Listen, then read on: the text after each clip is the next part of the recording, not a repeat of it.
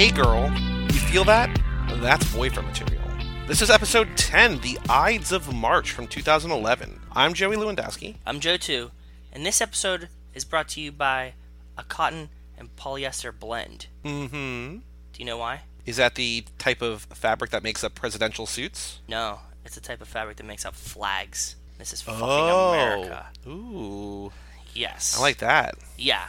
Do you like that? It's not even Flag Day. When we both watched this movie today, right? Yes. And the first 3 minutes of this movie, I was just like, oh, I don't know how I'm going to feel about this. And then, boy, do I have a movie for you afterwards. Okay. Yeah, no, Okay. I mean, like, it's not great, but, like, it totally changed. I thought that this was going to be, like, a slow political movie, and boy, wasn't it, so. Nope. Yeah, full-on abortions. Oh, dude, is this our... No, Channing was in the last abortion movie. There's been a bunch of abortion things lately, Right? I feel like. Haven't we seen, like, a lot of abortion movies lately? I don't know what's going on. It keeps happening. It keeps coming up. I don't get it. Yeah, I don't know what we did. Before we talk about this movie, which I don't know if you knew this, but did you see that George Clooney directed it? Yes, and he wrote the screenplay, too. Did you see the other name? Did you recognize the other name of the guy who wrote it with him? No, who was it? Beau Willimon. It's based on this guy he wrote the play that this was adapted from. Okay. But he, more importantly, I guess, question mark, High School is Musical? he's the guy, he's the creator and showrunner of House of Cards. Oh, really? I guess that kind of So makes this guy sense. loves politics. Yeah, that definitely makes sense then. It kind of feels House of Cardsy now that you say that. Mm-hmm. I was too drawn into the movie to make that connection, but it definitely feels House of Cardsy, like writing-wise, so I agree. House of Cards, a show that I loved, that is now not on the air. No, it's back. It is? They're doing one final season. But without Spacey? Well, yeah, he's dead, apparently. Just like in the off-season, he just died? I don't know. I didn't see last season, and then Okay. I'm going to watch it, but I've seen promotional materials that between 5 and 6 or 6 and 7 or whatever, they show a grave of Francis Underwood underground, President of the United States. Yeah, because it kind of makes sense, right? Shouldn't Claire, like, kind of take over? Isn't that, like, the thing? Yeah. I guess. Good for her, because she was like... Yeah, I stopped at some point, too. Yeah, never mind. No spoilers, but it feels like Claire should take over. This is our 10th episode. Before we get into the mailbag, and there is one email in there, Ooh. I want to do what we did on the last episode of Magic Mike's. Which I liked. And rank our top 10, the first 10, we've done 10 of these so far. Rank our 10 Gosling movies that we've covered so far, from 1 to 10, favorite to least favorite, best to worst, however you want to rank them. Weird alchemy involved. Joe, I know you just did this. I've been doing it as we go along on Letterboxd, where you can find me in Letterboxd at SoulPopped. Okay. So let us rank 1 through 10. I think, do you agree with me that 10 is an automatic 10 because he's not in one of the movies that we covered? Oh Or no. I don't agree with that. Oh, well, I know I I probably know what your number 10 is, which is very obvious number 10. real disappointing to me, but yes. Go ahead with your number 10. La La Land. Like, Wow, no way. One of the worst movies I've ever seen, and I still hate it. So hold on, wait. Here, I have a bone to pick with what you just said. Not you What? specifically, because La La Land objectively is not a bad movie. Objectively it's not sucks. for you. No, we talked about It's this. We not have a a whole movie episode. If they want to hear about that, I know I know, your but I'm just stripes. saying, I'm putting you on blast right now because you're like one of the worst movies I've ever seen. It is objectively not that. To me, personally, it's one of the worst movies I've ever seen. No. It can be one of your least favorite, but in terms of the art of filmmaking, if you will, if you want to get, highbrow about it, it is a success across the board. It's not your taste. I'm not going to ever make you watch it again. We're not going to do a La La Land revisited like we did We Are Your Friends revisited Yeah. for Zack Attack. But I don't think it's fair or accurate to say it's one of the worst movies you've ever seen. I mean, I can see why people like it, but at the same time, to me, it's one of the worst movies I've ever seen. Like, it's just nothing that I want in it. My problem is that you're using worst incorrectly, I guess. The most unenjoyable for me movies I've ever seen. Is that better? I'm okay with that. Okay. That's what I meant by worst. Worst just means, worst to me feels objective. And your opinion of La La Land and our opinion of all these movies are subjective. Exactly. You know what I mean? Yeah. And I think I just want to be better with our words, collectively, as a people. Because words matter. And I feel like, in a way, that's kind of what this movie is about. Words matter. True. Actions matter. Absolutely true. That was a really great segue. I agree. La La Land, number 10. Not the worst movie, but one of the least enjoyable movies you've ever seen. I'm okay with that. I knew it was coming. I'm not upset with its placement. I just, I know, it is what you it love is. it. You'll go to bat for it every time. I get you Yep. every time. It's like trolling. Like, every time you walk into it. I'm always going to say it's the worst. I am. I know, but you know what I mean by Not what worst. What did we just talk about? Not worst. That's what I'm saying, but you know what I meant by worst. My number 10, just because Gosling is not in it, is Lost River. I just think, sort of like, when we did War of the Worlds for Magic Mike's, Channing Tatum is not in that movie. I think Lost River is last. Not because I didn't like it, but I just think he's not in it. I don't think it can count on a Ryan Gosling list. But, there's no real rules for this list. Exactly. So it can be whatever you want. Lost River was my number 9, so. Okay. Yeah, so we were close. We've sort of been blessed by a lot of good movies, a lot of good Gosling movies early on here. We did, yeah, we did. Again, Lost River, not necessarily great.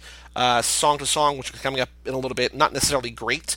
But I think compared to a lot of the stuff we've had to watch early on so far in Magic Mike's, they are technically better and just shot better and prettier to look at. Yeah, because we're going than a lot backwards. of the other movies and stuff like that. It makes sense. We're going with like the hits now that he's a star. Yep. Going backwards, whereas with Channing we're going forward. So yep, we're starting with the beginning. My number 9 is Goster Squad. Gangster Squad, Gangster Goz, Goster Squad. Gangster Squad, it's much, much better than I remembered it being, and I think this is just a sort of a victim of I like all the other movies more than I don't like this movie. Just like what I was just saying, it's never going to be high on my list of Gosling movies, but I think that there's going to be a lot that we watch that probably is below that, because I enjoyed that. I had a good time with that. I enjoyed the episode recording with resident historian Mike Manzi, and I liked that movie a lot more than I was fearing I might. But, that's my number 9. Yes. My number 9 was Goss to Goss, Song to Song. Okay. It's another movie that's just not for me. It was like a long, slice of life movie. There's a few that I do really like, but for the most part I don't really like those. And Natalie Portman with blonde hair. Blonde Natalie Portman. Yeah, that's my number 8. That is, again, I like looking at it. I like the movie. Oh, you picked it for number 8 too? Kind of movies. Oh, cool. We both have it in number 8. Yeah, that's my number 8. Yep. Cool. My number 7 is this movie, The Ides of March. Again, not one that, it's not, something that I don't like. It's just that I like the other things more. And we'll talk more about this when we get to it in a little bit. Cool. My number 7, which in my list, I put 8 twice, so this is my number 7. Mm-hmm. Only Goss Forgives. Okay. I think it's beautiful. Yep. But it's just like a lot of when we talked about it, preachy allegory to me. It's kind of pretentious, and I'm not a fan of that. That's why I was lower. I think that to fall asleep to, that's probably number 1 movie for me because it's just gorgeous and it's slow and brooding.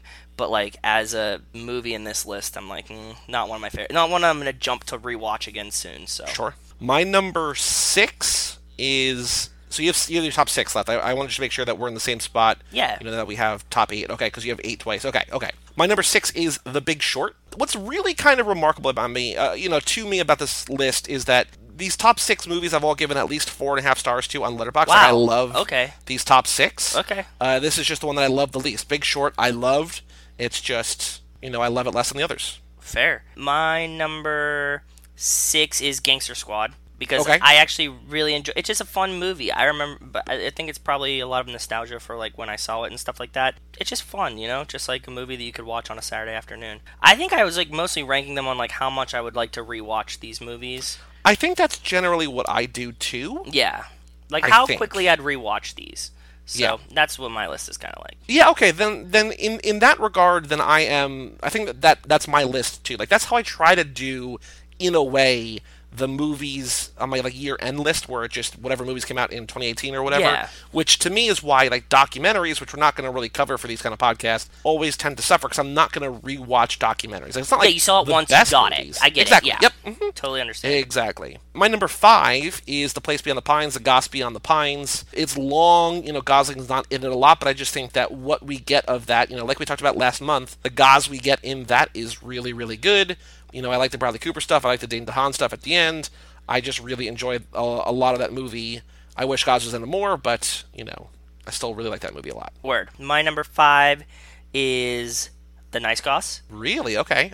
Yeah, it was another one that's enjoyable. I think I hit the first part was movies I don't like, and then it was movies that are oh, these were fun, and then it's gonna be movies I enjoyed and I want to watch again. And is this the start of that section?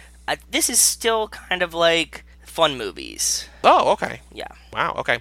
My number 4 is Only Goss Forgives. That's another one sort of like Gangster Squad that I was worried about rewatching, but wound up liking it a lot more. Yeah, you definitely did love it this watch. So I love that movie. It's beautiful to look at, like you were saying. I just love Nicholas Winding Refn's movies. Definitely like Only Goss Forgives. Plus, it's short. And in terms of that, in terms of re-ranking, it feels long in my head though. It's only like 85 or 90 minutes. That's or something. right. Like, I remember it's now. It's probably the shortest one on this list. Yeah, probably. In terms of rewatching, that's another reason why I would want to rewatch that, just because it's a quick one to go through. But I really, really liked Only Goss Forgives. Your number 4. My number 4 is this movie, Ides of Goss. Okay. I liked it a lot. It was really interesting. That we'll talk about it when we get to it. Cool. My number 3, and so here number 3, like these top.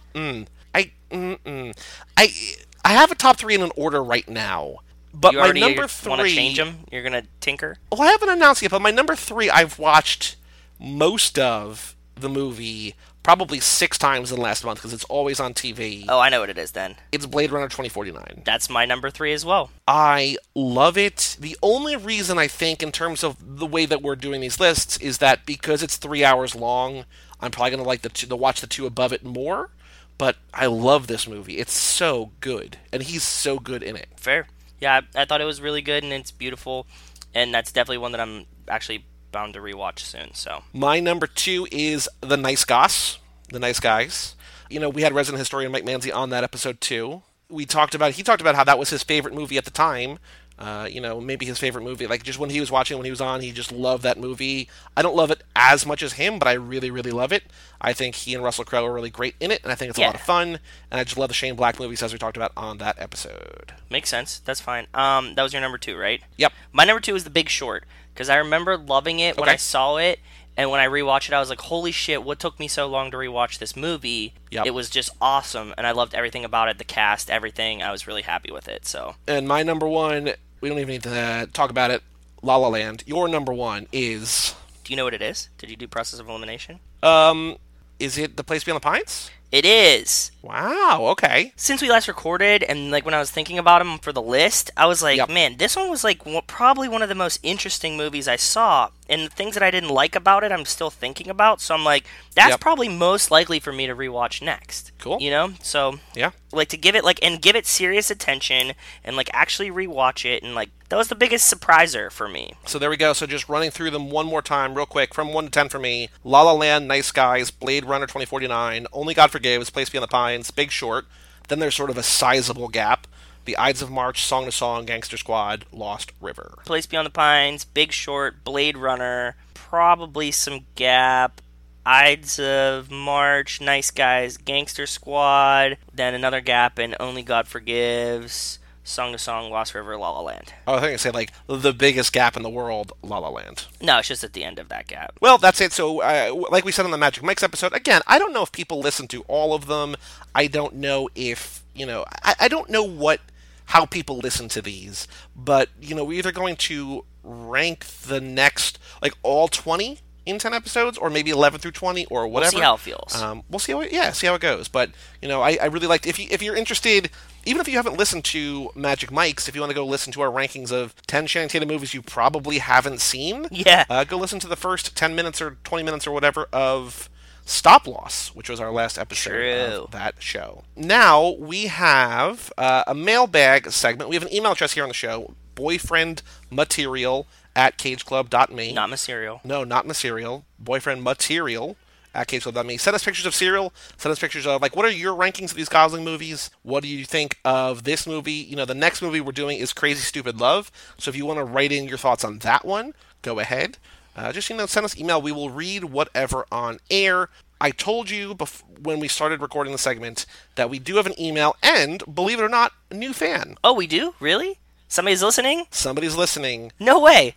That's awesome. Yes. I'm really stoked. Wow. Super excited. Okay, yes. Good. I'm really excited. Holy shit. His name is Paul Plate. Hi, Paul. He writes, subject line, Cine Minis, and then parentheses, cereals. Okay. He says, what up, guys? This is my favorite cereal. Do you have these in the States, too?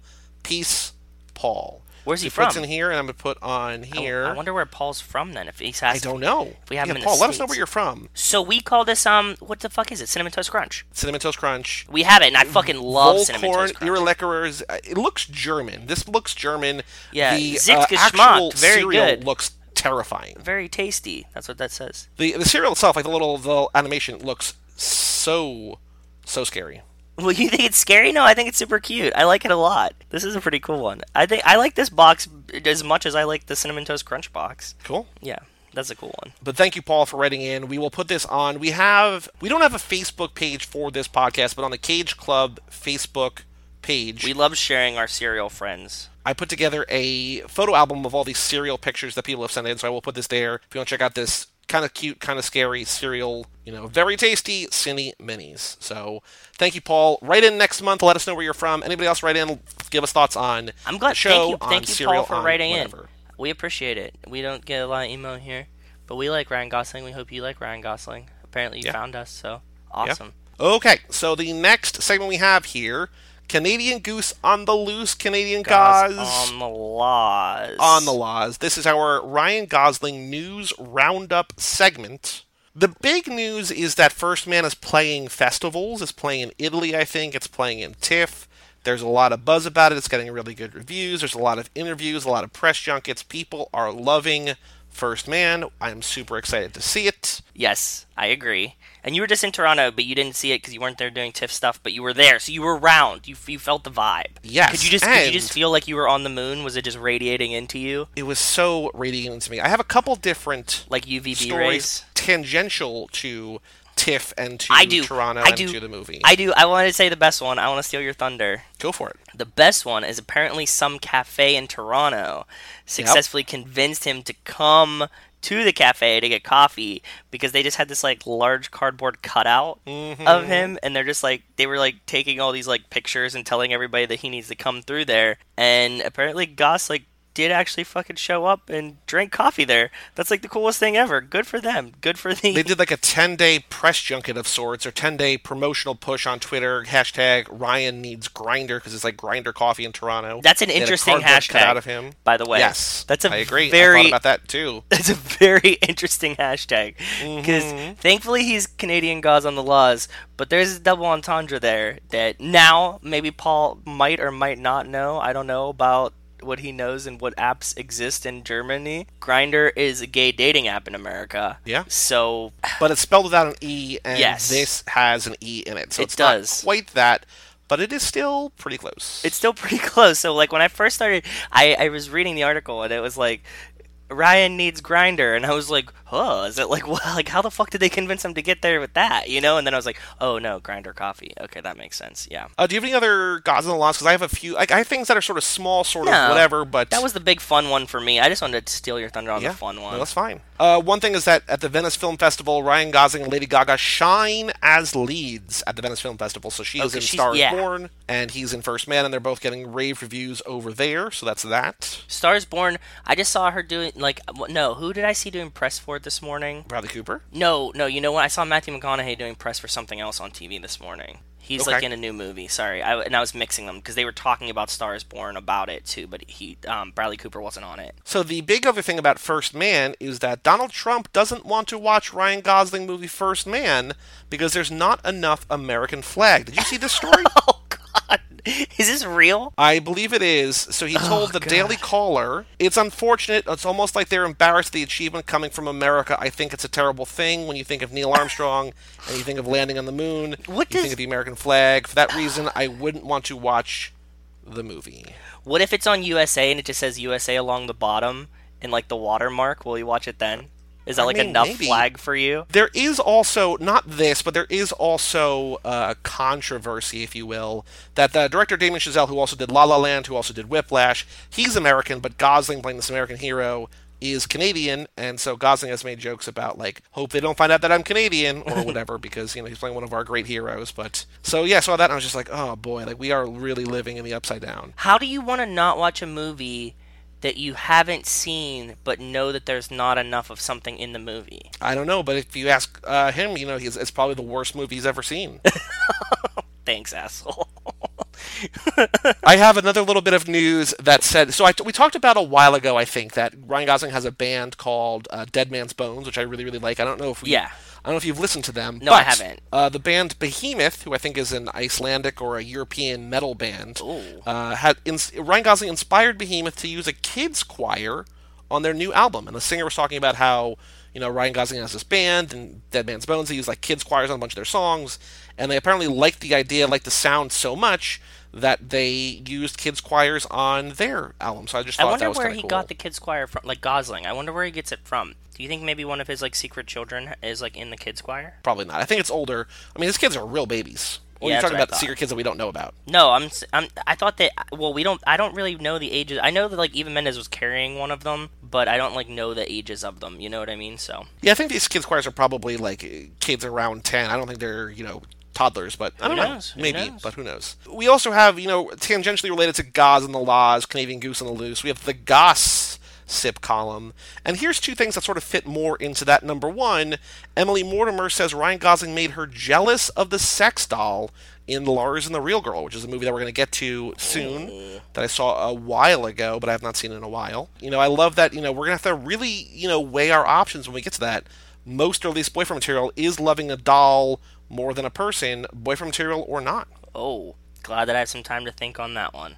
Thank you. Yeah, absolutely. And the last little bit of news, and this is something that I didn't know that I posted, Ryan Gosling and Sandra Bullock, the Hollywood couple we all forgot about.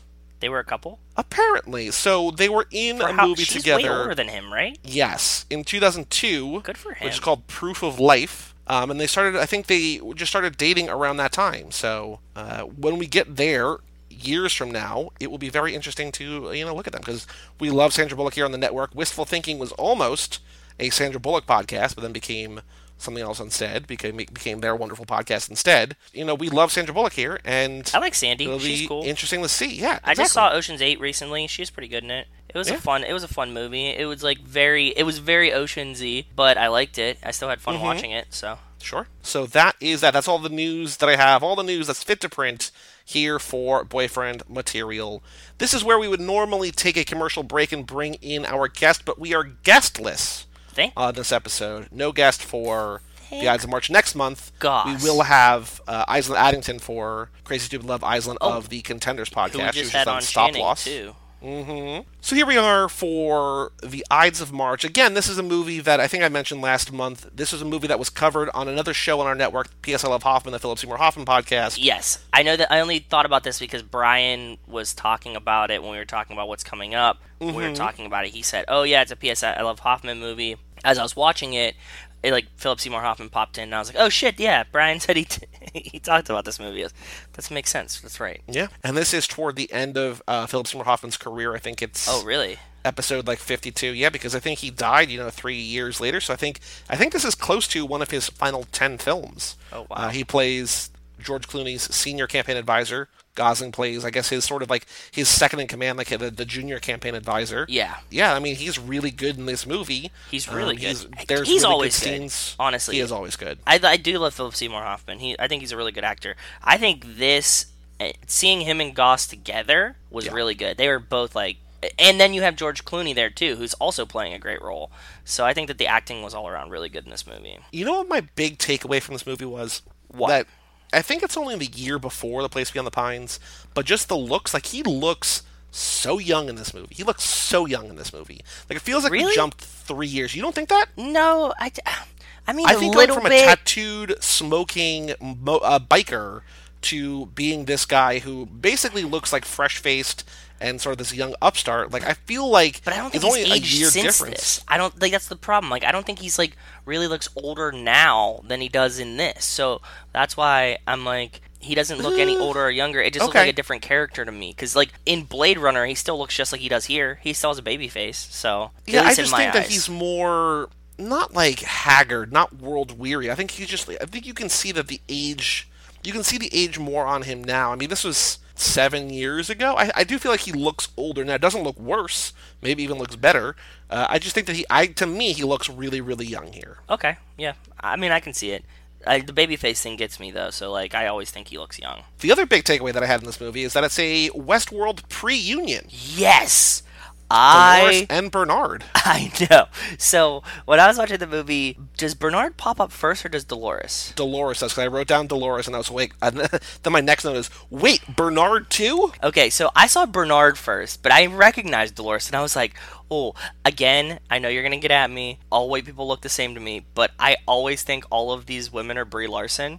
So I looked in the movie to make sure it wasn't Brie Larson for some reason, and I was like, what is this name? I know this name. And then I looked and I was like, oh fuck, it's Dolores. Yeah. Yes, I saw Bernard. I noticed it was definitely Bernard first, but the different color hair threw me, and I think all of these girls look like Brie Larson. So well, Evan Rachel Wood also looks really she looks really young here, and she's got a different haircut, and Bernard. Jeffrey Wright looks pretty similar. He's also like an older dude, so like an extra 5 years on him is not going to make he looks way much younger, of a difference. To me, in my opinion, like between this and Westworld, he looked way younger. Yeah, but he's still very clearly him. It's very clearly him, but like between this and Westworld, this seems like 15 years later to me. Okay, even though Goss looks the same. Yeah, I could see like a lot more age on him, and I don't know if it's just like character and makeup or what, but he looks way younger in this. I think in Westworld he just has like this constant state of exhaustion, and here he's kind of like this energetic, in a way, opportunistic senator who's like, oh, I'll endorse you if you make me your vice president or whatever. Like, it feels like he's got things to lose, whereas in Westworld he's literally a spoilers. He's just sort of plugging along in a way. Yes, I think it's the gray hair for me mainly. You should beep also, out the he's spoiler, balding in Westworld and everything. Yeah. Just in case nobody's gotten that far in Westworld yet. I would be so sad if you ruined that for me. The other thing is that this is the second of 3 team-ups with Gosling and our girl, Marissa Tomei, that she was in The Big Short. Oh, that's right! Though I don't know that they ever interacted, and apparently she's going to be in next month's movie too, Crazy Stupid Love. But here, they actually have scenes together. You know this, I've said it before, I say it again. You know what I thought about Marissa Tomei today? She is an older, more attractive Mila Kunis. I can see that. I think she's a much better actress than Mila Kunis. Like, I like Mila Kunis a lot, but I don't know that she's a very good actress. I can agree. We'll get to one of my favorite movies, just period, a Mila Kunis movie on Magic Mike's Jupiter Ascending, which people hate. I don't know that she's a good actress. I just really like her. I think Marissa Tomei, obviously she won an Academy Award for one of the best characters in the history of cinema, Mona Lisa Vito in My Cousin Vinny. Yeah. But she's just really good here as like a plucky kind of, political journalist trying to get the scoop however she can, offering Gaz sexual favors as a joke, but still like, hook me up and I'll hook you up. If Marissa Tomei looked me in the eyes and said sexual favors, I would have had the same Gaz like deadpan look, trying to figure out if she's telling the truth or not until she laughed. Yeah, I would have been like, huh? Like when you like talk to a dog and it doesn't understand you and you kind of just like start drifting. Yeah. He kind of deflects. He's just like, you're engaged. And she's like, so? And he's like, oh, like, That's what I mean. Yeah. And he's like, Obviously, there's a stacked cast, Philip Seymour Hoffman. George Clooney is the star. He is the governor that they are trying to get to win the nomination for the Democratic nomination for president. This is apparently loosely based on, or the play was loosely based on Howard Dean's run in 2004 to become this. Oh, okay. So it's sort of based on, I guess, some kind of reality in a way. But that's cool. Yeah. When the movie started, though, I really thought, because I don't watch trailers. I don't know if you did or not, but I had no conceptions going into this movie, so when I went to watch it, I thought we were going to get Governor Goss out the jump. Oh, okay, because, he starts out with that movie speech. Up with a political speech, yeah. So I was like, oh, fuck, is it going to be Goss? And then, like the light's just on him, and it pans out, and they're like, oh, raise the podium for the governor. I was like, fuck. But I was hoping we got a Governor Goss. He looked just really, really young, so. We could. I mean, I don't know that we, we're going backwards now, so, the younger Probably he gets, not, the less likely it is that he plays a politician. Possible, who knows? But, he would sort of fit that. He's got that clean-cut look. Oh, yeah. He's got that, all-American, even though he's Canadian, but he's got that all-American, I would vote for that face. To tie it back in, who he reminds me of? Is the guy who runs against Frank Underwood, the, army guy. Remember him? Oh, yeah, okay. Who was, clean-cut and tall and, younger. He, he could play this character really well, I think. Sure, yeah. Yeah. Let's see here. So, yeah, the story is that Clooney's running for, he's a governor of Ohio, I think, right? He's not. Or he's the governor of... Pennsylvania. Pennsylvania. That's what it is, yep. Because that's his state, right? Yep. but they're in Ohio. They're just, debating in Ohio to try to win the support of the people, but also of the senator of Ohio, who was either promised, Secretary of State or Vice President. And so they're jockeying for position. Paul Giamatti plays the campaign manager of the other politician, who I don't know if we see, or he's just a very minor role, but it's really just about see him. Yeah. For being the star, like, Clooney's also not in this a ton. You know what I mean? Like, no, it's very much about the behind the scenes. Yeah, it's a Goss movie for sure.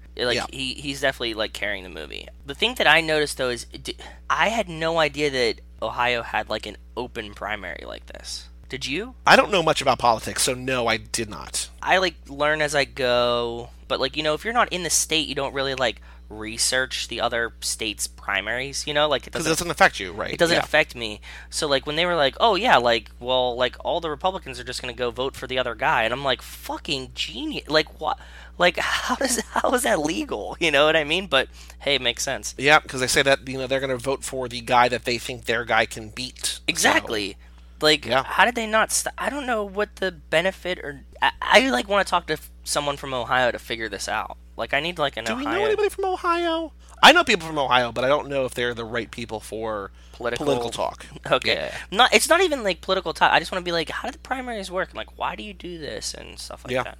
So the big narrative plot of the movie, and also where pretty much all of the most and least boyfriend material moments come from, is that Gosling sort of starts an affair of sorts with Evan Rachel Wood, who plays a very young intern. Hey, let's not be sexist. She starts an affair with him. True, yes. Although I'm saying he starts an affair with her because he's in a position of power. And much older. And because from what's implied is that she's a teenager. She says a teenager, so yes. True. As the movie goes on, we find out that after they spent the night together, or while they're spending the night together, Clooney calls her at 2:30 in the morning, and it comes out that, again, we don't know necessarily that this is true, but there's enough truth in it.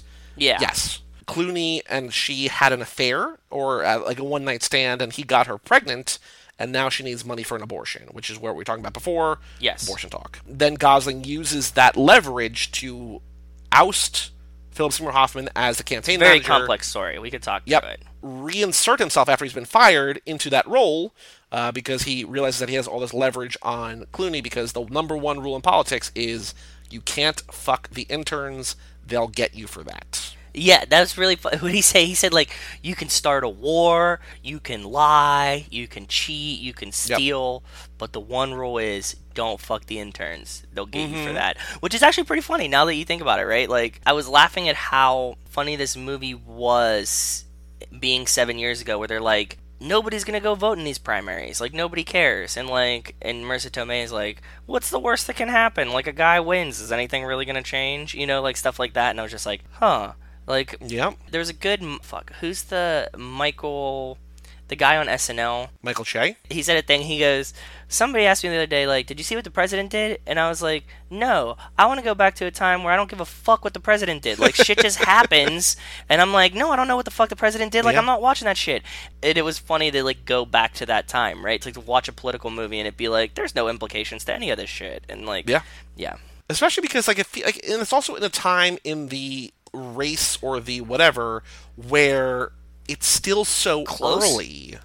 No, it's like early because like it's before there's even like the Democratic nominee. Like he's still, it seems like months away from getting that, and then he'll have to compete against the Republican nominee. But this shit is serious, man. Yeah, like before I would like pay attention. You would just, like, get a candidate, and you'd be like, oh, that kind of happened. Cool. Guess they figured it out.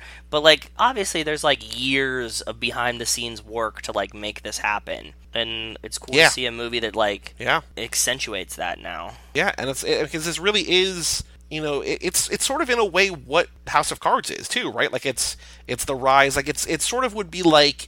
if this movie was George Clooney going from... Because toward the end, when Philip Seymour Hoffman and Gosling have that big confrontation, and Hoffman's like, I was open to him and he lost that race, but because I was open and honest with him, he brought me back and he won the next thing, and that's why I'm here today, or whatever. Yes. And, like, if this movie were sort of that story from Clooney's perspective, it would be House of Cards. Yeah. Going from whip to whatever to vice president to president to dead. It's the rise, essentially, the, like... constant manipulation, the constant of pulling the strings and deals and like backroom handshakes and everything that get you from being whoever to really one step away from president. Oh, you know what it makes me think of now? Because I was just watching it. Tommy Carcetti in The Wire. Where Ooh, it's okay, like, yeah. where you start out and everybody's like, look, I'm going to change shit. And then they're like, okay, well, like, I'm going to change shit and I'm not going to do this, but maybe I'll just do it once and then I'll just do the, and then you're just like in the cycle of just like, you're just doing the same shit that everybody else is doing anyway. So, yeah. I could definitely see that this is House of Cards, but this is like the Doug Stanhope character in House of Cards, right? Exactly. Yeah. Wow, it really is, because doesn't Doug Stanhope have like some kind of like getting somebody pregnant too? Damn. Okay. Yeah, the Russian girl or whatever, right? Yeah.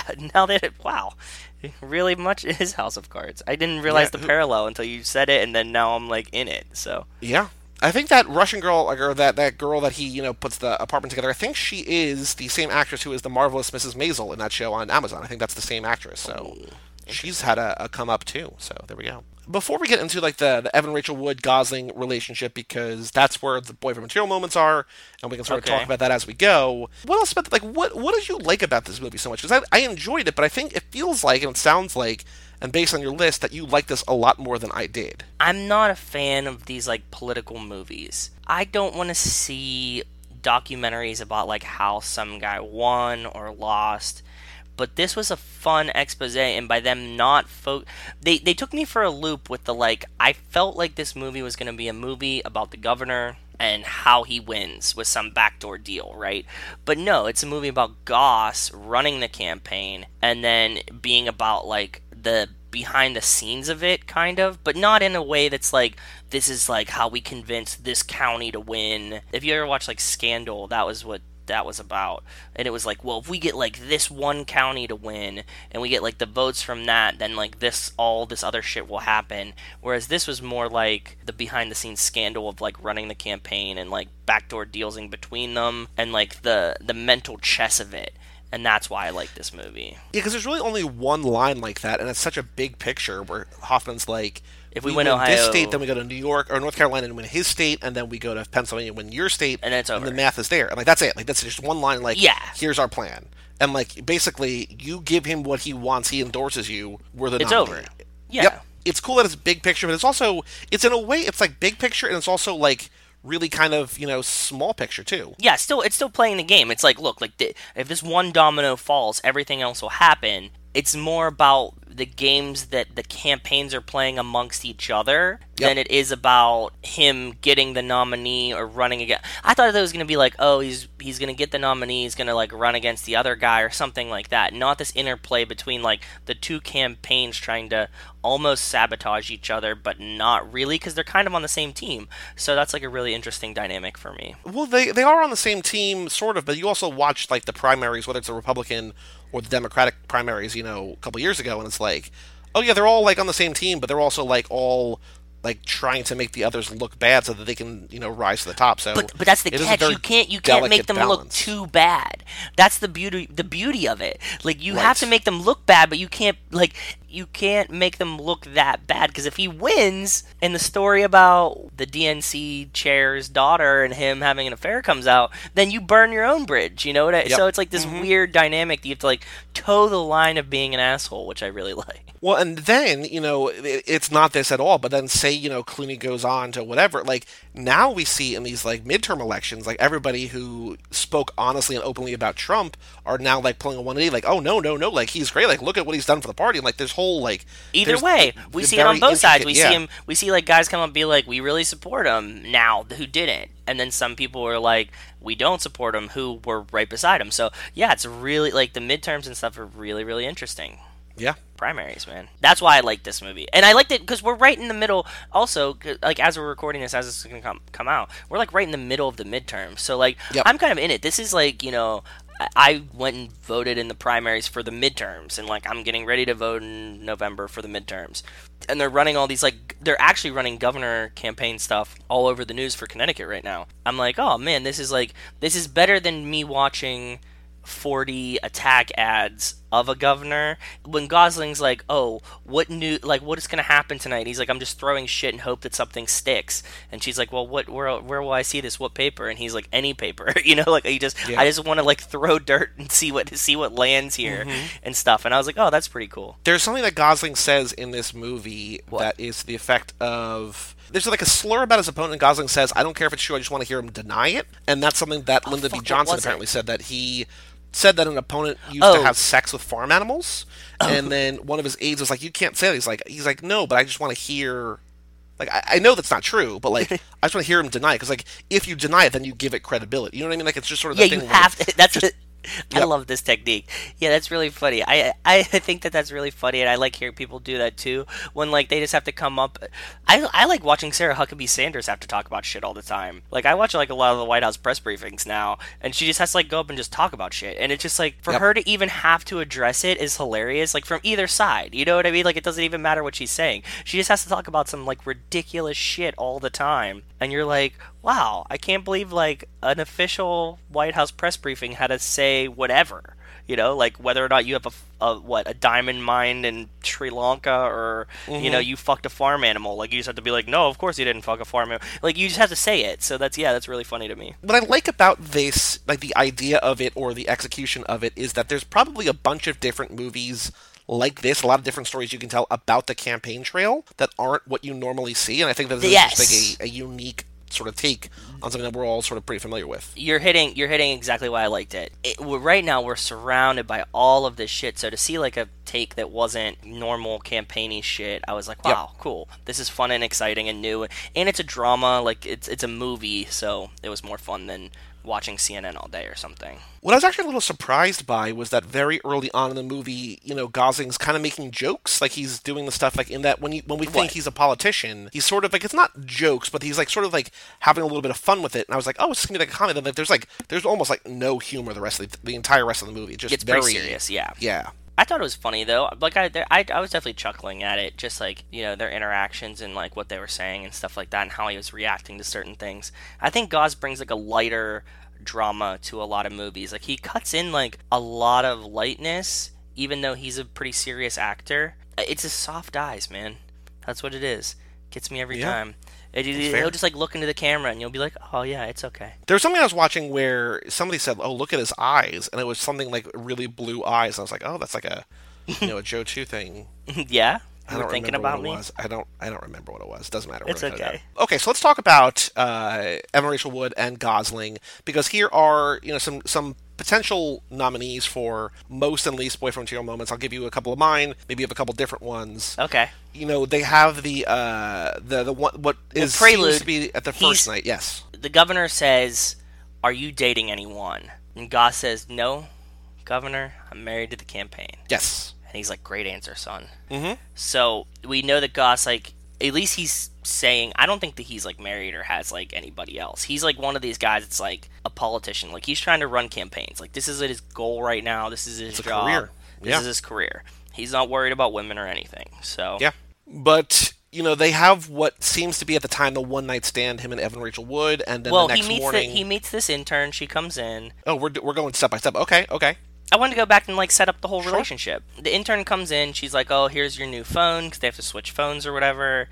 And she's like, "All the numbers are programmed." And they have this like very flirtatious moment where Goss is like, you know, "What are you doing?" or "Where do I remember you from?" And she's like, "You don't remember?" And he's like, "No." And she's like, "Oh, I was in Iowa with you." And he's like, "Oh yeah, like you were in Iowa. I remember now." And she's like, he's like, "Did you change your hair?" And she's like, "No." You know, like he's like trying to be super suave about it and just using like all the standard lines, and she's like, "No, you just totally don't remember who I am at all." Well, he doubles down on that because she's like, "Give me a call," and he's like, "It's under Mary." My number. It's under Mary. It's like, "I know your name's Mary." She's like, "No, my name's Molly." He's like, "Oh man." Yeah, she just wrecks him. That was like one of the best like you were trying to flirt and have no idea what's going on thing. It was awesome. So I really like this scene. Yeah. But then they go out for drinks and they're really hitting it off. They're talking. No, he meets her. She says like, "My hotel has a better bar. Come over to my hotel." Which come over to my hotel is like game on, right? Like no, they're not at his hotel though. They're not at the hotel because they're talking about driving. Yeah, they're at the hotel. This is the thing, yeah, because he goes to her hotel bar. She says there's a much better bar at my hotel because you stay at the Millennium and we stay at this like Ramada or something. And she's like, "But my bar's much better." And he's like, "Okay." And then like when he goes to meet her at the bar, you know, stuff happens in between. But he goes to meet her at the bar, and he says, "How old are you?" And she says, 20. And she goes, "What are the laws about 20-year-old fucking a 30-year-old or something. And he's like, it's pretty frowned upon in Kentucky, but if we go across the river in my hotel, it's totally fine. They have different laws. And that's why she says, well, I can't drive, but I have the keys to the bus. And then you see the bus parked in front of the hotel. I guess I must have missed that part about the hotel, because I knew I just thought they were a third-party hotel, because I felt like they had to get one place or the other. No, she was staying there. He came to meet her at that bar.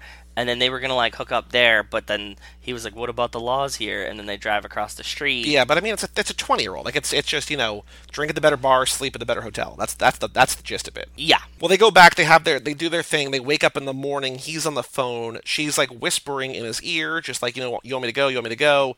He's like, no. Then he says, oh, it's no one, it's the cleaning lady. Yeah, which is really funny. Funny, but also not very boyfriend material moment that, like, he very unboyfriend, evening with this girl, and is like, oh, no, that's...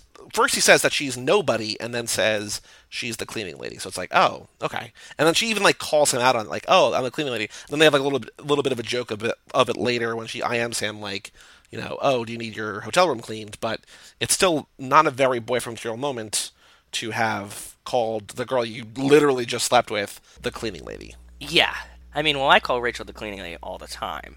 Well, shout out Rachel. Shout out Rachel. Oh, a very boyfriend material moment, we referenced this earlier, is when he gets the money out of petty cash to pay for her abortion when he finds out that she's in this bind. That's a really boyfriend material moment? I think so. I think that he's trying to save the campaign. I don't think this has anything to do with him caring about her. Because as soon as she says that, like, this is the governor's, like, child, and he connects this, which we should talk about that scene first. Can we get there? Well, so I think, before we get there, hold on. Okay. So I think that if he's powerful and manipulative enough that if he wanted to just sweep this under the rug and ruin her, he could. Like, he doesn't have to help her. He could discount her credibility, he could do all this different stuff, he could get her kicked out for whatever reason. This is 100% his job as being the, like, second in command of the campaign. He's doing this purely, because you see, like, the look on his face even change. He's like, oh shit, who knows about this? Who have you told? We have to take care of this immediately. I think that he's doing this purely as, like, I'm trying to save this campaign. I don't care what happens to this girl anymore. You think? Yeah. Because he's like, one, she banged the governor, so, like, I'm done with her. And two, like, I need to save this campaign, because if this gets out from anybody else, and, like, somebody knows about it, like, this is over for us. And that's why he's like, okay, I'm just gonna, like, take care of this.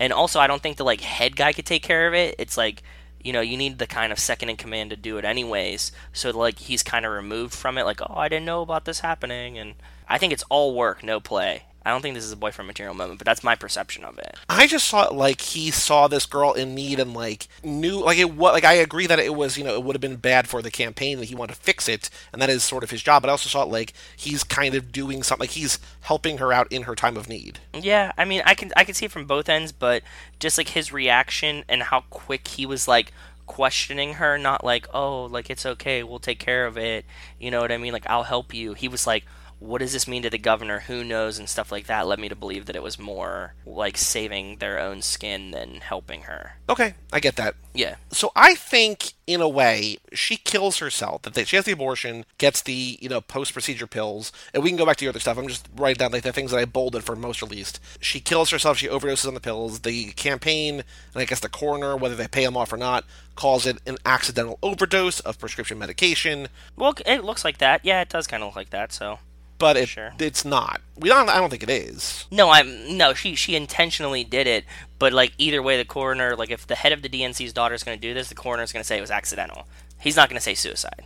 You know what I mean? Yep. Like, they don't even need to pay him off. Like, if you're in DC or, like, somewhere and this happens, they're going to be like, oh, fuck, we can't say, like, she killed herself to, like, look out for this guy. You know what I mean? Mm-hmm.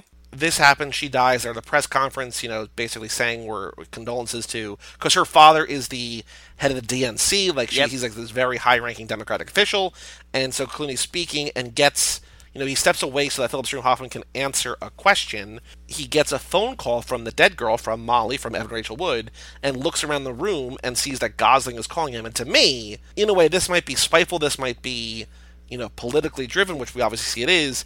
But this is also kind of, to me, a boyfriend material moment in that he's kind of avenging, he's kind of screwing over Clooney after her death. I 100% agree with you.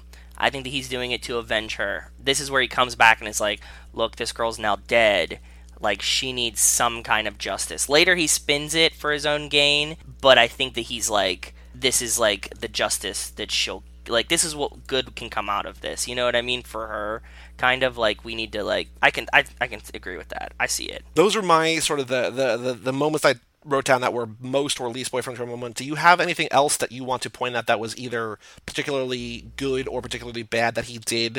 And we can talk about later when we get to the the guesses. We can review this, but other candidates, other nominees for most or least. I think least boyfriend material is when her phone rings and he answers it. I don't like this non-trust invasion of privacy kind of situation. He doesn't really answer. He takes and calls it back. Like I feel like no, he answered it first. One. He answered it first because later the governor says, "Oh, that was you that answered that night." Well, I feel because I think it ran. Maybe.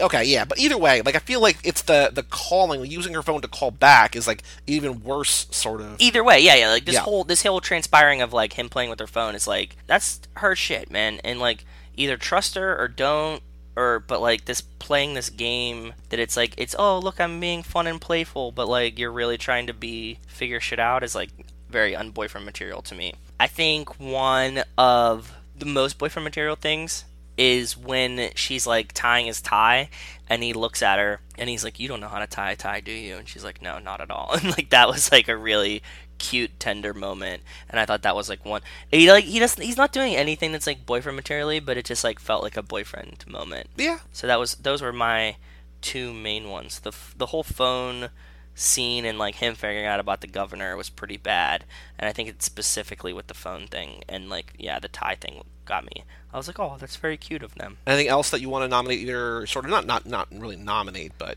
those were the two that stuck out in my head. You nailed the other ones that I would have talked about anyways when you were talking about them. Yeah. Is there anything else about the movie that you want to talk about before we get into other stuff? I think well, I guess we should say that at the end, Gosling gets his way, that he is able to blackmail his way into the job he wants. And I don't know if you go from being campaign manager to being president, but I guess you could go from being campaign manager to like chief of staff. Like you can get you become a staffer position. Yeah, exactly. So that's what his goal is to get like a staffer position, and I think he's going to move up a lot by doing that. The only thing that I want to mention is the "Are you a Bearcat" line that comes back. Did you notice that? University of Cincinnati or whatever. Yeah, Gosling uses that line to like one of the interns to Dolores. And then you see the guy that like had replaced Gosling, even though if it was for a minute, use the same line on another intern. And I was like, oh, it was like full circle. You know what I mean? Like they just grew up into each other type of thing. The only other thing that I have that like was really cool for me was when they were on the plane and Gosling's freaking out.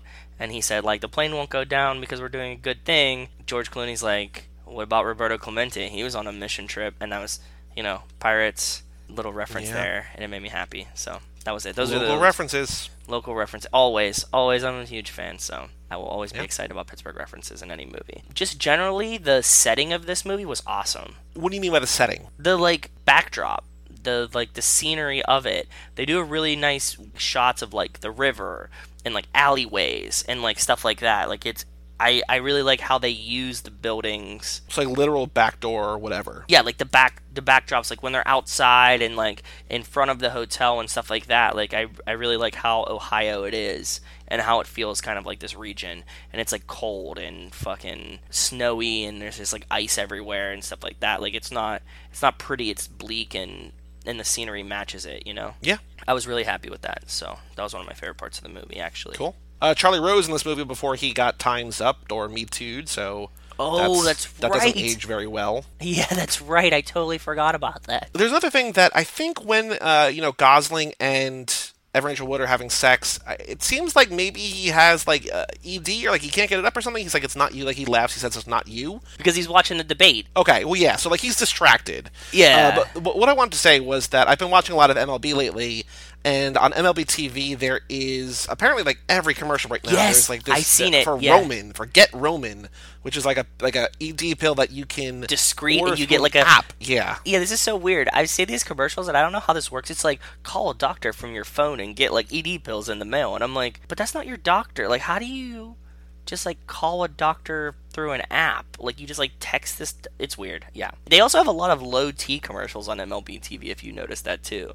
That's like just old dudes, like the problems that old dudes have. Like apparently that's like the only fans of the Major League Baseball right now. It's just old dudes can't get it up for some reason. She left a note is a quote that I wrote down that She didn't. Oh, yeah. Maybe Do you she think did or maybe she didn't. But that's a he good believes question. it. I was going to ask you. Do you think she did leave a note or no? I don't know, because like Gosling wasn't the first on the scene. It was that other guy. You know what I mean? And like, But he he's said not there was a officially note part on of her the phone. campaign. He said there was a note on her phone, well, and he stole her phone. Remember? Yeah, I don't know. That's all. What caught me off guard about this movie is that they use phones and they're showing him like scrolling through things, and like now you watch, like a movie with an iPhone, and like everybody sees, like you're able to understand like what's going on.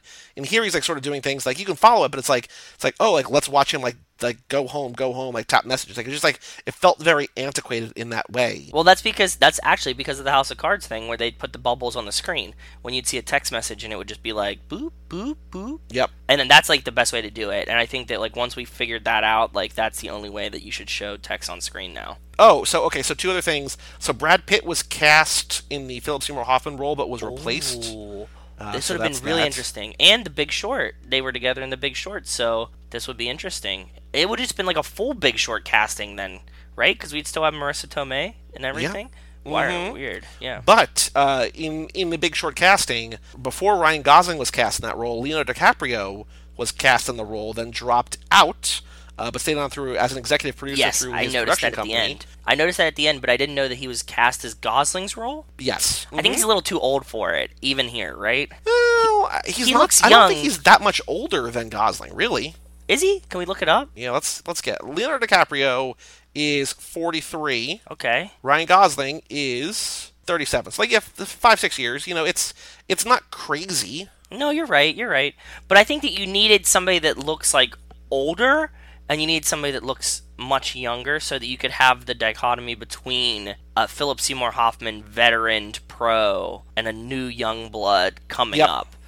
So like I don't think that you could have got that as much with El Cap. So yeah, I get that. And Chris Pine, Chris Pine, the guy for the lead of Star Trek, he was considered for the role before Ryan Gosling was cast. Okay. The only other thing is that I'm trying to figure who this was in the movie. I don't know who this is, but Ryan Gosling wrote, while they were filming, wrote a screenplay that's as yet unproduced with this guy Jacob Sullivan while they were filming this movie. And I don't know who he was, Jacob Sullivan. I don't think he's an actor in the movie.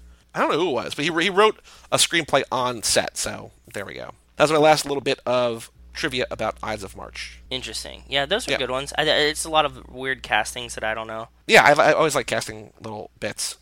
Okay. I'm just trying to see, I'm just scrolling through. The notes, I have notes that are, all over the place. It's just, nothing. Yeah, really I covered everything that I had in my notes for sure. I didn't take too many notes. I just enjoyed the movie. Well, so the next thing that we're going to do here on the show, as always, is the before that, we got a game. I forgot about this game. Hey, guys, what's in your hands? Hey, guys, what's in your hands? What's in your hands, guys? A cell phone? Yes, definitely a cell phone. What else did he have in his hand? He's not holding a lot of things in this movie. A podium? Sure, okay. He's like podiuming. Probably, we don't see it, but probably the keys to the campaign bus, because I'm sure he's not going to let the intern drive the bus. Yeah, she said she doesn't drive anyways. So yeah, that, the intern. True. A tie. Yep. Yeah. Mm-hmm. Oh, that's some interesting stuff. We definitely don't get any musical instruments in this one, huh? No, unfortunately. I wish you would have he has like a microphone. He's like the ear microphone. It's not really in his hands, it's in his ear. At the very end of the movie? Yeah. Mm-hmm. The earpiece. That's about it. That's all I can think of. That's all I can remember. I think that's all I got too. Sort of a relatively successful one. Yeah. Of some new what's things. in your hands. Yeah. Definitely some new things. All right, time to watch the trailer, which I haven't seen. You said you saw the trailer? Or you didn't see the trailer? No, I didn't. That's why I was saying, I didn't know anything about the movie. Oh, right. Okay, yeah. Because I remember. Okay. So if you search the Ides of March trailer on YouTube, there is one with 275,000 views. Ides of March 2011 official HD trailer from Movie Clips Trailers, posted 7 years ago. I put it in the chat. Let me know when you're ready to play it. We can play it together. He buffered good. I'm ready to go whenever you are, bud. All right. 3, 2, 1, play. Appropriate movie. Playing. Oh, that's when he's... Okay? Yeah, Roberto Clemente's line. We have to do it. It's the right thing to do, and nothing bad happens when you're doing the right thing. Is this your personal theory? Because I can shoot holes. Is this in your it. personal theory about doing the right thing? Oh. That's an interesting scene to start the trailer off with, I feel like. Yeah, it makes it look like they're about to have a plane crash, right? Got something Yeah. you guys don't have. You exude something. Although Yeah. this movie isn't also very visually spectacular. Like, I don't know how you sell this movie. Like, you have to No, you're pretty forward. really drum up the personal conflict, the personal drama, the personal intrigue. You know what I mean? Yeah, it's a lot more. If your boy wins, you get a job in the White It's House.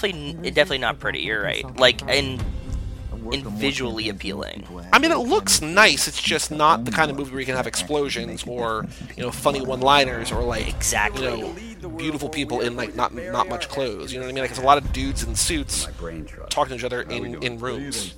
Yeah, that's what the trailer is looking like so far. It's like Philip Seymour Hoffman and George Clooney talking to each other. They're playing up the conflict of like him trying to jump ships is what they're trying to do here. Or do you want to work for the president? I don't have to play. Do you want to work for him or do you want to work for the president? I don't have to play dirty. All of these kind of things. Gosling looking sad in the crowd of people. Bernard in the background. So that's from the end of the movie after he's endorsed it. It's kind of a spoiler. Yeah. I don't think I would have remembered this if I like went into the movie and was watching it though.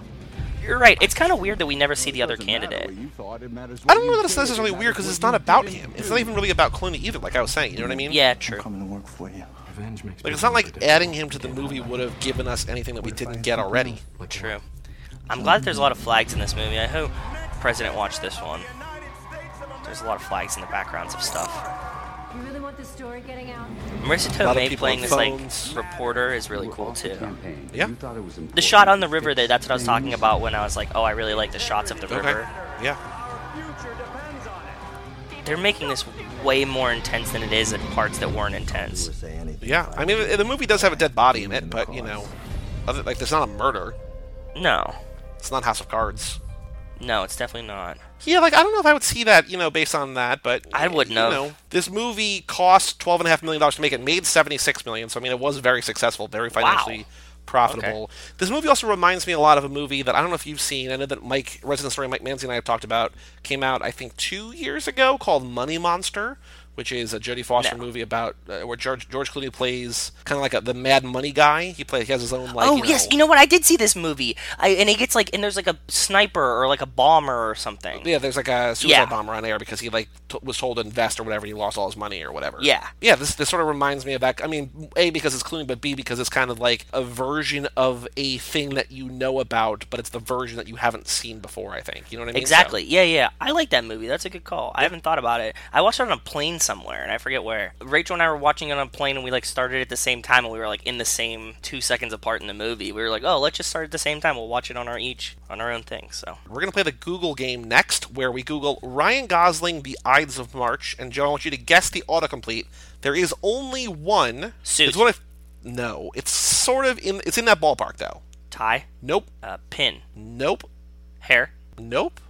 hat, No. Sort of in the middle of all of that, geographically. beard, face, Close. mustache, facial hair, No. No. shave. No.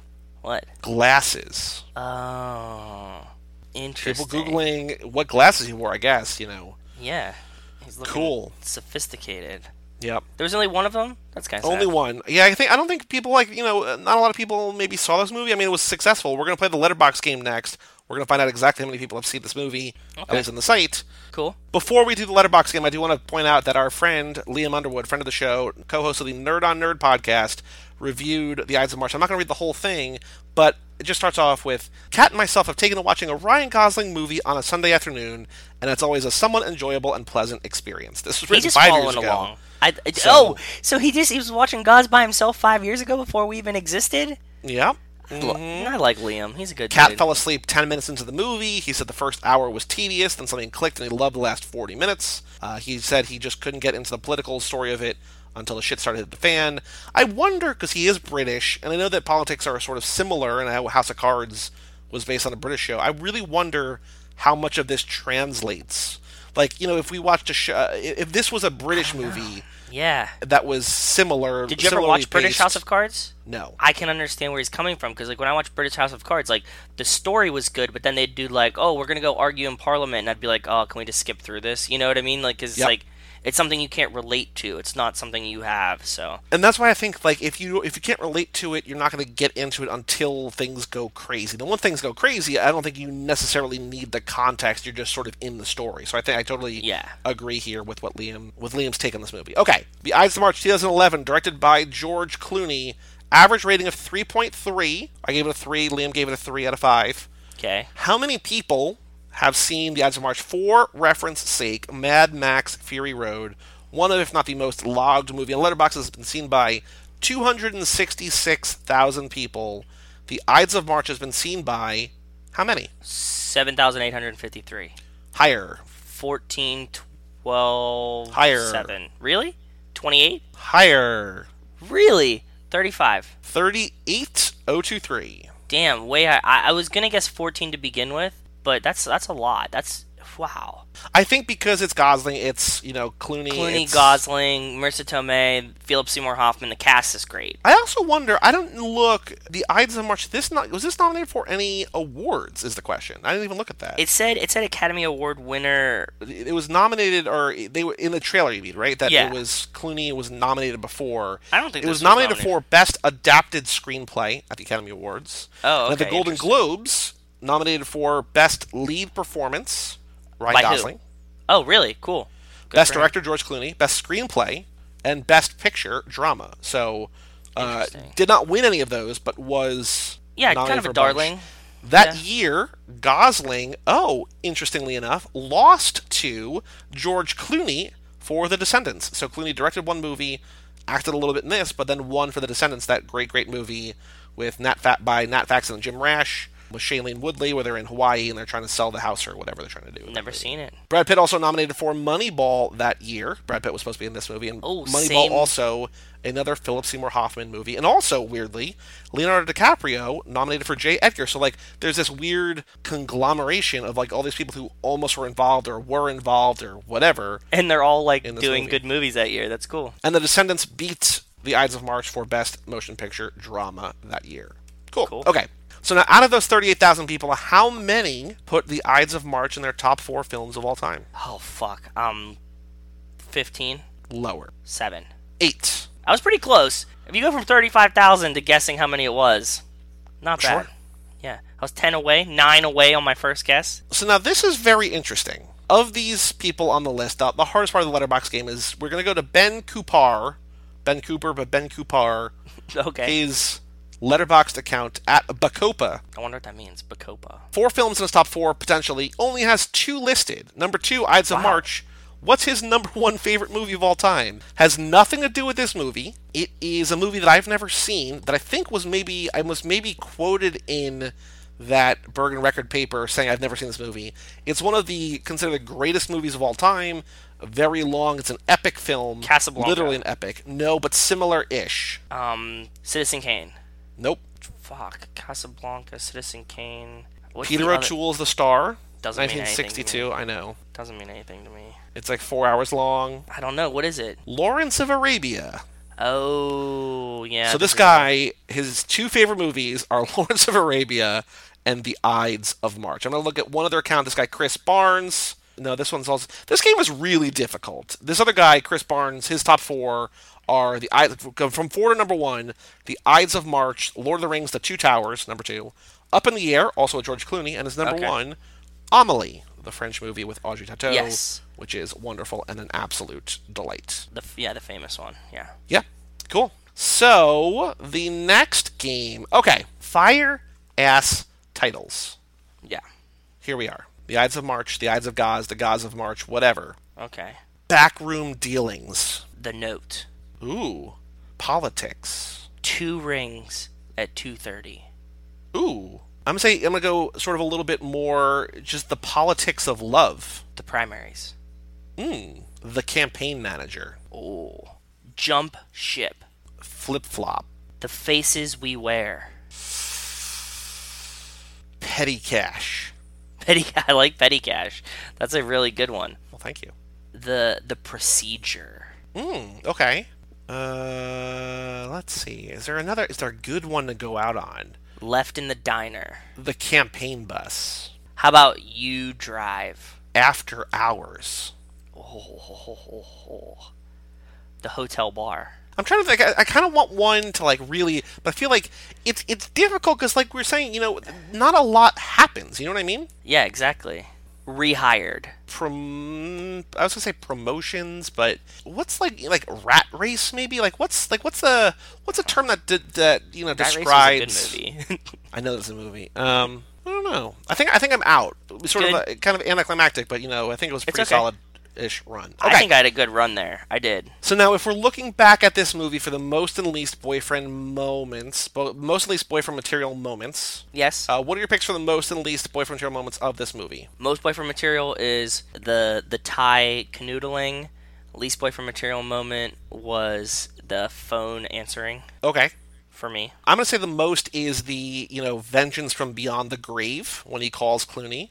And just sort of like that whole like series of events, like basically getting revenge for Evan Rachel Wood's death. I'll say is the most boyfriend material moment. The least boyfriend material moment, I will say, just to have a different pick, just to have a different selection, I'll just say, trying to play it too cool while, he's pretending he knows her name, pretending he knows who she is, all that sort of stuff. Like, oh, you didn't like that? I thought it was kind of cute. Okay. Well, I don't know. I just, there's not a lot. Forgetting her name specifically is a bad boyfriend. Is a least boyfriend material moment. Yeah. So let's review. Okay, yeah. So we have to review our picks from last time for the Ides of March. Okay. Yes. Your pick. No. I'll do mine first. Okay. The Ides of March. I know it's political, which I didn't count because I said that before. It's set in high school. Okay. Which but Evan Rachel Wood not that far out of high school, so I'm not gonna give myself any points, but not so far off. That's a quarter point. I'll take it. They're putting on a production of Julius Caesar. PSH is the drama teacher. He's constantly exasperated by the kids. I'll take a quarter point for Philip Seymour Hoffman to be exasperated, but that's like the easiest thing. Like, that's just his normal expression, just like exasperated. He's always exasperated. Yeah, I get it. Exactly. Why don't they get it? Ryan Gosling's the father of some kid in the play. He's always watching. He shows up early. His most boyfriend material moment is that he's there early, an attentive father, good with kids. The least boyfriend material moment is when he steals the part from the lead kid, which actually, weirdly, steals a job from Philip Seymour Hoffman. So, who's the lead kid. But there's also no children in this movie at all. So I'll give myself a half point. Well, a fetus, but we don't see it. Oh boy. That was even... When does life begin, Joe?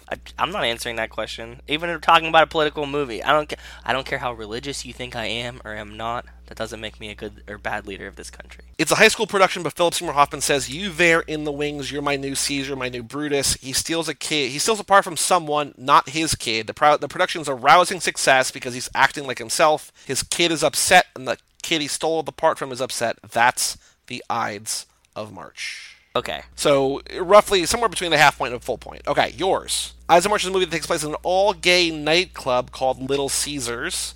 The most boyfriend material moment, Gaz comes into the club. He sees Philip Seymour Hoffman waiting online outside, tells the bouncer to let him in. He doesn't even make a pass at him. He's a good guy. He comes up behind Philip Seymour Hoffman, who's at the urinal, and spanks him a little too much and lingers in the bathroom next to him. He makes PSH uncomfortable. So... I love that scene in the movie, but in terms of points, no I was points. trying to remember what I guessed for this one, and I was like, I can't remember any of it, and that's exactly why. Yeah, because it's batshit insane. Okay, fair. That would have been a funny part of the movie, though. If he would have if Philip Seymour Hoffman would have been going to the bathroom, he'd have walked in and just spanked him and been like, "How's that election going?"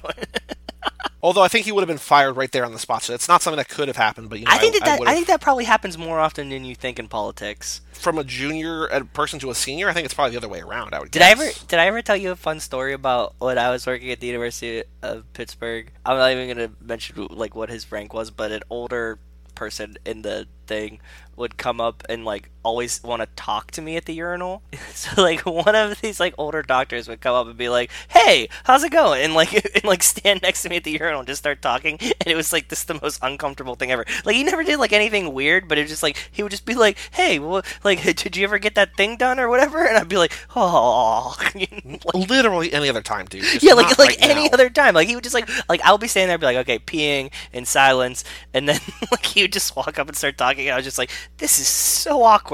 Like not like in a creepy even way. It just like he wasn't creepy about it. It just was awkward. I was like, "Why are you doing this?" Yeah. He'd be like, "Okay, cool," and then he'd like wash his hands and run out. I was like, "What the fuck just happened here?" People don't have bathroom etiquette. That's the number one problem in America. No bathroom etiquette. Yeah, we'll talk to Matt about that. So our next movie is Crazy Stupid Love, which is a movie that I've been meaning to see for a while. I think it's just sort of mostly like a harmless rom-com of sorts. Cool. And here's what I know about it that you can use or not use. It's up to you. We know from this movie that Marissa Tomei is in it. Yeah, you told me that. We know from past movies that Emma Stone is in it. Oh. And we also know, I just know just from it being a movie that I know roughly what it's kind of about, that Steve Carell is in it. We also might know that from The Big Short. So it's a return of 3 different people from different movies that Gosling has been in. Oh, I got it. I don't know beyond that what it's about. It's some kind of probably relationship, drama, comedy, whatever. Eyes and will be on. But Joe, what are the most and least boyfriend material moments by Ryan Gosling in the movie Crazy Stupid Love? This movie is essentially Girl Interrupted. Okay. Okay. Shout out Winona Forever. Shout out Winona Forever. Marissa Tomei and Emma Stone are in a mental institution. Okay. Oh, okay. There's the crazy. Okay. Ryan Gosling's an orderly. Okay. Steve Carell is a really, really shitty doctor, so he's stupid. Ryan Gosling's the orderly. The most boyfriend material thing he does is make sure that they get the right medications. Okay. The least boyfriend material thing he does is tries to fanoot Marissa Tomei. He tries Emma to what? Stone. Fanoot Marissa Tomei. I don't know what that is. What does that mean? Fucking let me finish my sentence and you can use context clues. Fanoot Marissa Tomei and Emma Stone into a threesome. That's the least boyfriend material thing he does, because they're in a sad place. Like they're not like they're easily influenced by male orderlies. FANUTE to go from ashy to classy to swap to flip. Yeah, It's a French Montana thing apparently. Yes, French Montana uses it to mean like you fanoot the coupe to the Cool. You just like you flip it into it. I need you to keep in mind how white I am. I know. Fanoot's just like not a common word in my brain. It's really like a word that I actually use pretty often. So Okay. Crazy Stupid Love. The only thing that I remember from the trailer, which I'm not going to use in my thing, is that Emma Stone sees Ryan Gosling shirtless and says it looks like your abs have been photoshopped on. So we're going to get some shirtless Gosling in that movie. That before. I think you said that before. I think so too. Probably when we're talking last about Emma Stone. You know, I don't ship them. Yeah. I get it. Whatever. I get it. Crazy Stupid Love. So wait, where's the stupid in your thing? I mean, I guess it's just all. I said Steve Carell's a shitty doctor. Oh, Steve Carell's a stupid. Yes. Okay. He's stupid.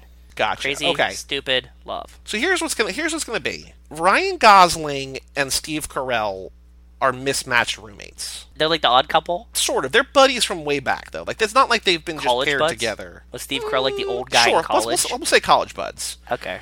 Steve Carell's always a little bit older, but they were college buddies. They, lived together. And this movie is about Gosling. And this actually might be sort of what it's about. Like, I haven't seen this, but I might just sort of know. But also, whatever. I don't know. Okay. Gosling is like, it's sort of like the 40-year-old virgin in a way. Like, we need to get you laid.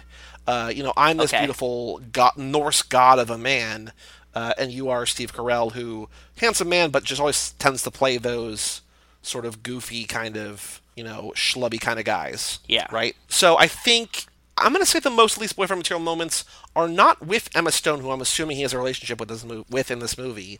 Okay. I'm going to use them for Steve Carell in this movie, okay? And I'm going to say the most boyfriend material moment he does is that they go out to a bar, and the first time it goes disastrously. But then they go out again, and Gosling is playing the ultimate wingman, and women are just fawning all over him. But he says, you know who you'd really like? My buddy Steve Carell over here. Whether it's a long-term relationship, successful or not, he gets Steve Carell a hookup with this girl. Ultimately, Steve Carell finds Marissa Tomei.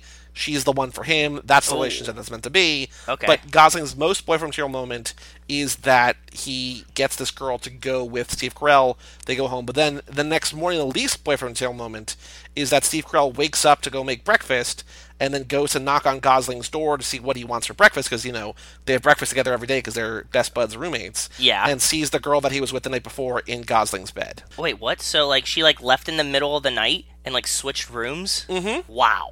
Okay. I know. Big twist. Which, necessarily doesn't say anything about Gosling, but he also didn't kick her out. He's just like, hey, man, what can you do? And, there's, a laugh track, and, the circle, goes in and just wah, wah. And that's Crazy Stupid Love. And they all shrug. Everybody shrugs at the same time. Yep. Okay, cool. And Steve Carell just goes, oh, man. Oh, Ryan Gosling. Perfect. Yeah. I love it. That's great. I like that, mine conceivably could happen. I don't think it's going to, but, if it does happen, I'm going to be so happy. Yeah, it would be awesome. That'd be really great. That'd be a huge Babe Ruth moment. You just point it right to the fucking rafters. There we go. Okay, so, for the Golden Fleece, the Golden Geese, the Gossies, whatever you want to call them, the Ryan Gosling Awards. Toward the end of this run, we're going to look back at all of the films Ryan Gosling has done, talk about the best and the worst, let you, the listeners, vote on these awards. We're also going to do our own picks. Okay. What do we want to nominate the Ides of March for? Go through the categories. Best film? No. Not worst film. Not most disappointing. Best Nope. Gosling role? I feel like it's good, but not on par with what we've seen already. No. It's not something super original. It's good. He does good in it. Most or least Boyfriend Material caliber role? No. Neither. Most fun film? No. No. Best song? No. Best soundtrack? No. Best cinematography? No. Best costumes? No. Best hair? No. Best or worst Gosling love story? No. There is really none. No. Best Ryan Gosling scream? He doesn't scream in this movie. We don't get one of those. Oh, we don't get a scream. That's right. We totally missed one. Best cry? Doesn't cry. Doesn't get No. punched in the face. Doesn't play an instrument. Doesn't No. kill anybody. Best No. job? I feel like it's Maybe.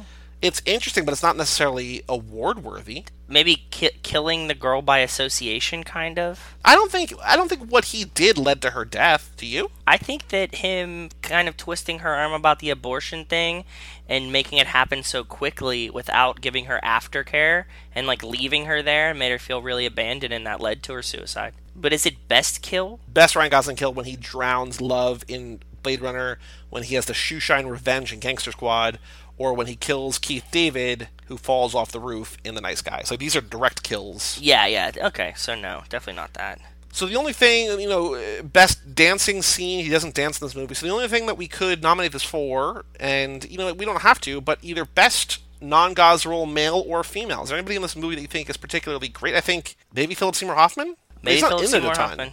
No, but he's great in it. Okay. Shout out to P.S. I Love Hoffman. Mm-hmm. And if you wanted to, Dolores is great too, I think. As good as Marissa what Tomei. we've seen before? I don't know. What do we got in the other? What else do we have? So for there? female, we have Ana de Armas as Joy in Blade Runner. We have Andrea Rice as Holly March as the daughter in The Nice Guys. We have blonde Natalie Portman in Song to Song. We have Emma Stone as Mia in La La Land. We have Ava Mendes as Ro in Place Beyond the Pines. Damn, those are all. And good we have ones. Kristen Scott Thomas as his mom in Only Goss Forgives. So Cool. I think it's tough to say, compete. Yeah, It's a stacked ass category. I would say we maybe nominated, Marissa Tomei we can hold nominated it. Philip Seymour Hoffman, so that's good. That's important. Okay, cool. Yeah, I'll dig that. Because also in that category, we have Christian Bale in The Big Short, John Legend in La La Land, and Russell Crowe in The Nice Guys. So there's Fair. less That's competition there. Yeah, that's a But solid still category a too, good though. category. This was a good middle of the road movie. Like I liked it, but I could definitely see it. It's not like Yeah, it's not anything. It's not stand out in any category. So yeah. Which again, like we're not nominated for the worst things. It's a good movie that I'm glad that I watched once, but I don't need to watch again. yeah, same. I feel about that for right now. Any other last thoughts about the Ides of March before we wrap up? No, but I'm like I said, I'm glad that I mainly enjoyed it so much because it definitely wasn't what I was thinking it was going to be when I started the movie. And I always like a movie that surprises me and takes a little bit of a twist. With the no trailers thing, like watching it, I was like, oh shit, like this is gonna be a political movie, and then it took a different turn, and I was happy about it.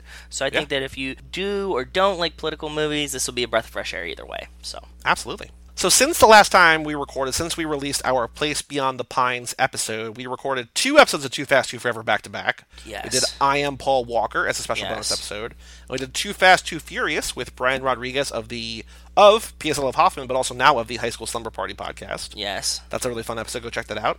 We recorded Stop Loss with Aislinn Addington of the Contenders podcast, also here on the network. That was not a great movie, but a fun episode. heavy. Talking Yeah, about it was dogs. fun. Eisen's cool. By the time we record the next movie in a month from today with Crazy Stupid Love, we are going to talk about the Fast and the Furious Tokyo Drift. Oh, I'm so with excited. Chris and Nico of the Now and Again podcast. We're so going to talk about excited. Fighting, a Magic Mike's movie that I don't know anything about. And then we'll talk about Crazy Stupid Love. And then, on that episode, How the hell are we going to play fire-ass titles with a movie called Fighting is what I want to know. I don't know. We're going to find out, because Fighting Okay. is the most fire-ass title it could possibly be. Exactly. A little teaser taster. On the next episode, we might have something special new to announce, but we will get to that, not today, but in a month from now. So stay tuned for something coming down the drain. Down the drain pipe? a little bit. Oh, okay. Interesting. But yeah, that's all we got. So thank you for listening. Go check out. This is our 10th episode, like we were saying. We've got 10 of these. I think we've had better movies in this. We've also had worse movies in this. But I think we've had a lot of great conversations so far. So if you love Gosling, email us, boyfriendmaterial@cageclub.me. Email us pictures of Thanks, cereal. Paul, for emailing earlier. Thank you, Paul. Thank you, Paul. Email in your rankings of the Gosling movies. You can even include ones that we haven't seen yet. like we've been saying, next episode, Crazy Stupid Love, let us know what you think about that. Boyfriend Material at cageclub.me. For all things Boyfriend Material and all the other shows that we've referenced throughout the podcast and all the other shows that Joe and I do, you can go to cageclub.me or facebook.com/cageclub or at cageclubpod on Twitter and Instagram. Email us, like I've been saying, boyfriendmaterial at cageclub.me. We will read whatever you write on air. Anything. So just we'll read say anything. Hi. I'm Joey Lewandowski. I'm Joe too. And we'll see you next time for Crazy Stupid Love right here on Boyfriend Material.